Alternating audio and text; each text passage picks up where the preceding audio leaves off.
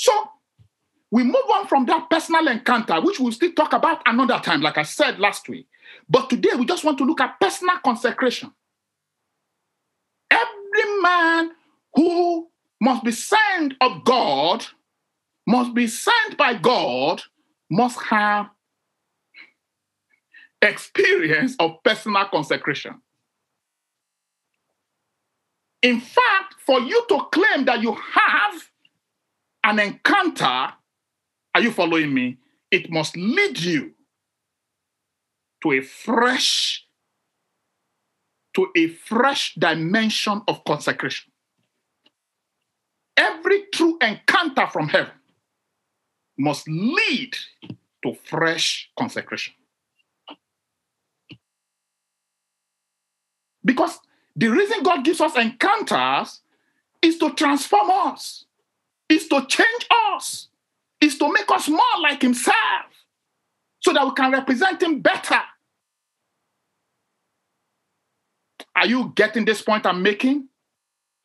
And God wants to do that until we become exactly like him. Even in the places where he has sent us, he also still wants to perfect us so that more and more we are like him. Do you know what I found in the churches amongst us? I'm not just talking about this church alone. Is that many encounters, and I said this in the meeting last year, somewhere, not here. You know, that many encounters are wasted because they never truly achieve the desired end,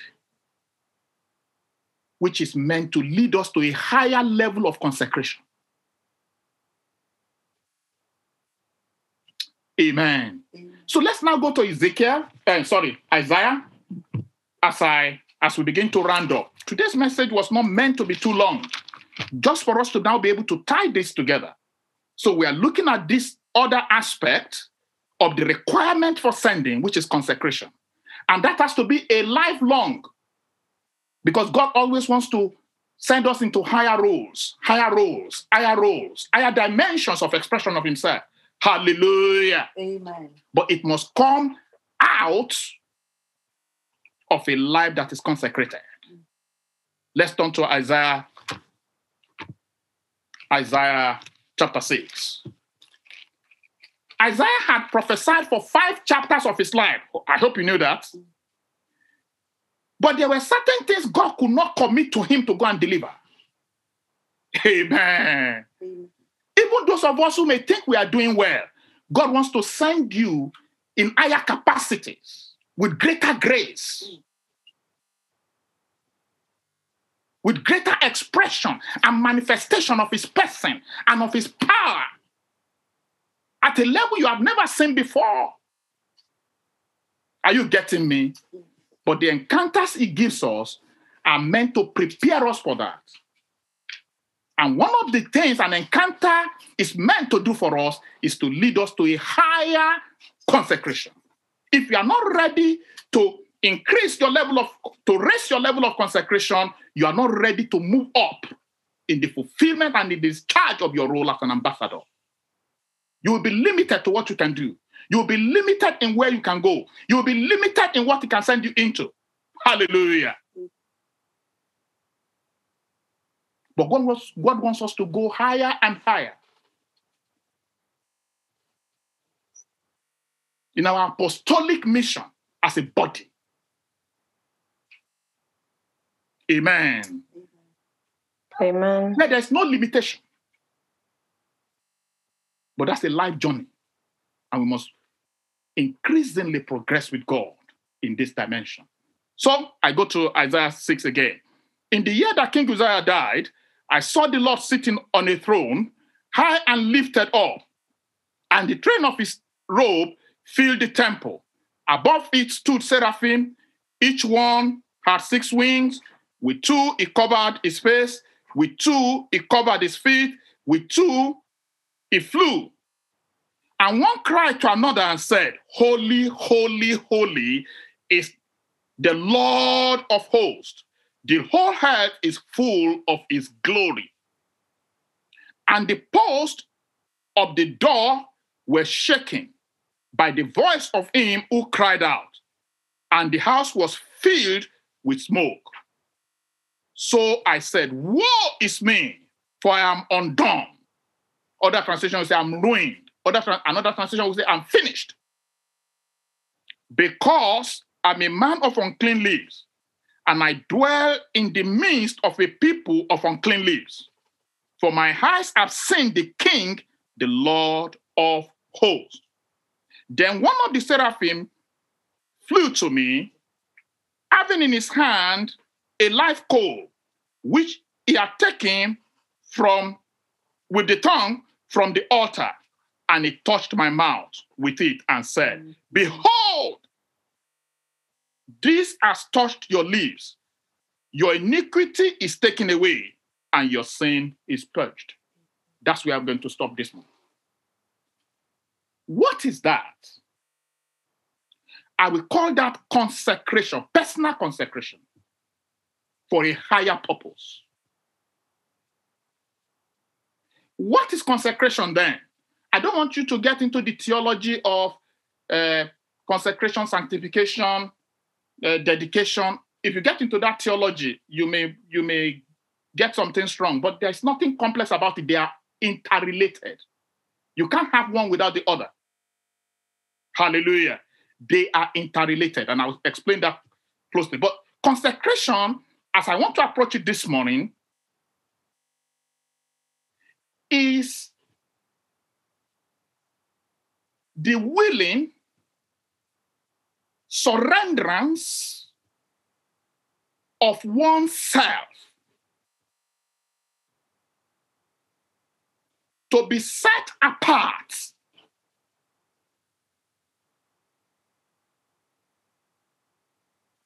for sacred purpose. You will discover that I've used words that connote sanctification in the midst of that, because they share the same root word. Whether you look at Hebrew or you look at the Greek, they share the same root word. Consecration and sanctification, they share the same root word. Even the word holiness. Are you following me? But what this is about a willing surrenderance of oneself. In this case, to God. Set apart, or what is also seen as made holy, for sacred purpose or for God's highest purposes. Hallelujah. That's what we are talking about. Anytime God encounters a man, just the way this is, God will reveal his attributes. God will reveal his nature. God will reveal himself. And in that revelation, a man will discover himself. A man will discover who he is. Every true revelation of God brings you to a revelation and a discovery of yourself. Hallelujah. You haven't had a revelation if it doesn't bring you to a point where you discover yourself. Hallelujah. Because a revelation actually is like putting you in front of a mirror and say, see the perfect image and look at yourself. Are you getting me? That's what revelation does for a man. And that's why revelation transforms. Revelation brings transformation. Are you following me? Because you have to discover yourself. A true revelation from God brings you into a position where you see yourself. It's not necessarily imperfection you see. In this case, we are seeing imperfection. But sometimes in revelation of God to you, you suddenly discover who you are. Wow! This is me in him. Are you following me? But it must bring you to a discovery that must lead to a change. And that's why 2 Corinthians chapter 3, verse 18 says, and we all with unveiled faces, beholding the glory of God, as in a mirror, are being changed from one level of glory or one degree of glory to another. Are you following me? So that's what it is. And I am praying Because this man saw, he beheld the glory of God. And out of that came a discovery of himself. Something dawned on him that had never been there before. He saw himself the way himself is in the presence of a holy God. Holy, holy, holy. I don't want to go into Hebrew and Greek of that for now because I don't have enough time. But the reality is that that was what was proclaimed. And in it, this man found himself wanting. And I'm praying that will be a people who are progressively having a revelation of God that will lead to a discovery of ourselves so that we can adjust our position. We can be changed in that light to become a better people that He can send. Hallelujah. Amen. So that was what happened here. And what did this man do? He found himself for who he is. And for consecration to be consecration, there must be a confession. You can see that there was a confession, a personal admittance of where he is. Can any one of us, remember when last the word of God confronted you, you had an encounter with God, and you said, no, I'm not right. I'm not where I should be. Something has to change. It's an admittance. It has to lead to a confession. This is who I am. All along, if you remember chapter 5, this man was proclaiming woe, woe, woe, woe to other people. He never saw himself. We can be like that. We go into a ministry of criticism, a ministry of accusation of others. But until God encounters you, you will not know where you are wrong as well. Ambassadors are not critics. They are not social critics. They are people who reflect the image of God. They can correct, they can challenge, but they are not just social critics. Many of the social critics that I know, when you put them in position of the same responsibility of the people they are criticizing, they fail. Many of them. Because they know what is wrong in others, but they have not seen what is wrong in themselves. That's why we are not sent as social critics. We are people to reflect the image of God. May God give us understanding of this in Jesus' name. Amen. So the man bowed down and said, woe is me. I'm finished here. And because of that personal confession, there was a cleansing. Consecration starts with confession, personal confession. Then there is a cleansing, a purification, a taking away of that which contaminates. Hallelujah. We all have things that needs to continually be purged, be cleansed from us. Are you following me? There is a purification, and that is a work of God. You can't do that for yourself. You cannot clean yourself. You require God to clean you, but you must admit that you are wrong. You must admit that things are not where they should be. That is what Isaiah experienced, and all of us are involved in this. May God give us understanding in Jesus' name. Amen. A people who must represent God must come to this level. And say something happened. A call was taken. And I'll tell you what instrument God uses to do this for us, because I don't have the time today. If fresh fire, fresh coal from the presence of God was put and touched his tongue, where he discovered that his errors were, for a people to be truly consecrated unto God, that is fully devoted for holy use, there must be humility. And they touched. He wasn't accused, because you don't accuse somebody who has confessed. They only need pardon. They only need help. And may we ask for the help of God, individually, collectively, in Jesus' name. This is what it is about. God has not called us in perfection. God has called us as we are in order to perfect his image in us. You get the point I'm making this morning, even as we begin to close. So you will see something there. I talk about set apart because that's what the word holy. The word holy means set apart, separated. Make different, set apart. That's what the word sanctification, that's where it comes from. Are you getting me? Sanctification is a process of being being made progressively holy. You are set apart, and God does a work in you, in your spirit, in your mind, and in your body. Are you getting me? In a progressive way. We are sanctified by the word of God that brought us into salvation, but we are being sanctified. That's what the scripture says. Are you following me? And the process of it is willing yieldedness of oneself, full surrender. Separated unto God for sacred purpose. And every one of us who must amount to great things in the sight of God must experience this constantly. You must not relent in asking God to change you, to transform you in any area, in any aspect of your life. All of us. May the Lord give us understanding in Jesus' name. Amen. We have talked about salvation, justification, sanctification before, but today I'm not going into all of those theology. I'm simply saying we have to change. Amen.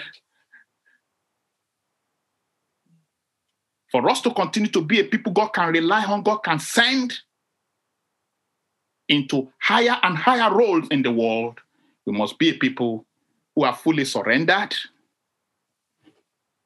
humble ourselves before Him, and separated, set apart for His use. Amen. Amen. I said, don't go into all the theology. Some will say consecration comes because sanctification. Some say sanctification comes because consecration. It's not as complex. It's like a circle like that. The more consecrated, the more sanctified. The more sanctified, the more you know you have to consecrate the more. And it goes like that. You don't get out of it. May the Lord give us understanding in Jesus' name. Amen. Then came the voice, who shall I send? I'll go into that another time. But personal consecration is indispensable if we must be effective ambassadors on the earth. Bow down head as we pray together. Just talk to God. Brothers and sisters, God wants us to represent Him. And increasingly, I am saying that in the way we conduct ourselves, in what we say, in what we do, God is calling all of us to a fresh consecration. We can't dodge this. We cannot. It may be a little thing here, a little thing there. Up until now, Mr. Isaiah did not see this aspect of his life. Then suddenly the light of God shone on it. That's part of God's goodness. It's part of God's faithfulness. And he needed to offer himself afresh. He needed to lay himself down afresh at the altar of God. I'll talk about that altar building. I'll talk about that later. Another day. But what God is saying today is this. Are you ready to surrender yourself fully? Are you ready to humble yourself? Are you ready to receive a touch of God that will change you? Conform us to the image of God, that we may be able to represent Him. Not just carry His name, but reflect His image and bear His glory wherever we are. May the Lord help us in Jesus' name.